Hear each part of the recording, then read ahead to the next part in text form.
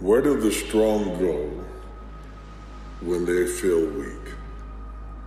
Who do you turn to when you've been carrying the weight of the family and everyone's always turned to you? When the dominoes of life are all falling towards you and you have to be the one to be the resistance. You're the link in the chain of the family that can't break. The human body, the human mind, the human soul has limits.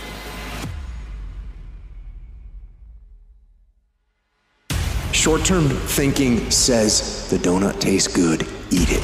Short-term thinking says one workout doesn't matter, I can skip it.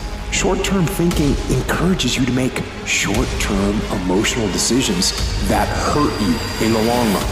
Think strategic, think long-term, act strategic.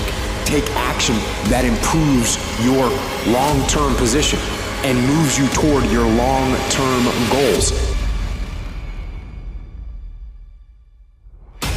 Operate out of your imagination, not your memory. Because whatever you look at where you want to go, I'm wanting to warn you, you will have some conversation back here after you go through the data that you've experienced in life saying you can't do it.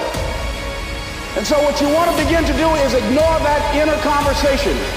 You need to win battles in order to win the war. You need to get out of bed, you need to run, you need to work out, you need to read and study and practice, and you need to do things that you don't necessarily want to do.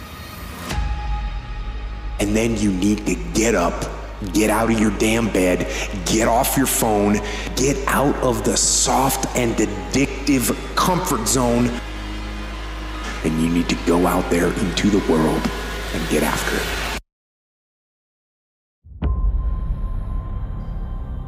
Your perspective can either be your prison or it can be your power. That choice is always up to you. How you see life is on you. And it starts right here. Your biggest battle is not with them, whoever them is. It's not external. Your biggest battle is with you inside yourself, right between here. Because how you think about life is how you see life. How you see life is how you feel about life.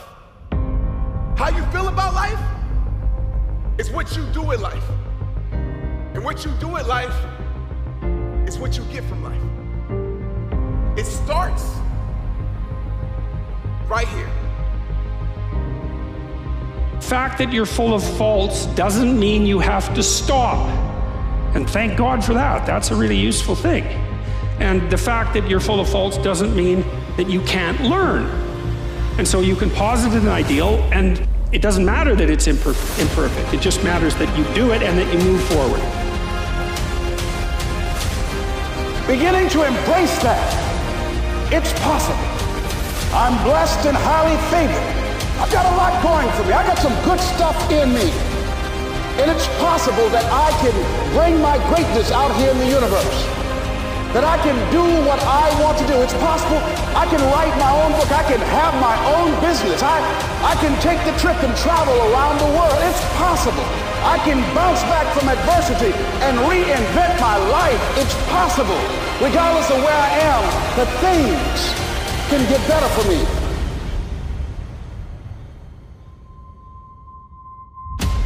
Set yourself up on your crutches and you struggle up the bloody hill. That's what you do. And you struggle up the hill towards the kingdom of God. That's what you do. Because the alternative is to descend into the abyss. That's the alternative, not happiness. Forget about that. If it comes, well, great, accept it.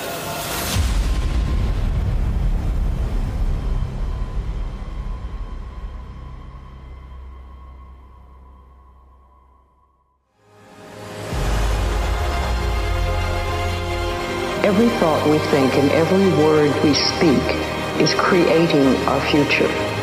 It's as though our thoughts go out into the universe and are accepted and brought back to us as experience. Now that is a very simple thing that most people don't get it. They don't understand it. They've never heard it before and they think it's ridiculous. But if you can really accept the fact that every time you think a thought and every time you speak a word, You are literally painting your future, making your dinner, whatever you want to call it. You are creating, and you're creating your own life.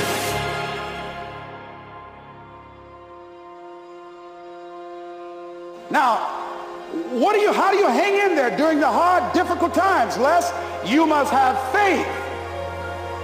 You've got to believe in yourself. You've got to believe in your abilities.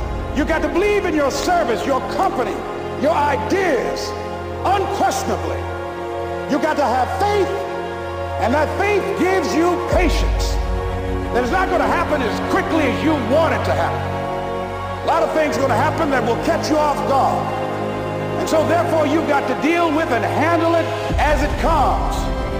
And not only that, but that faith and patience drives you into action. You've got to keep moving and keep plugging away.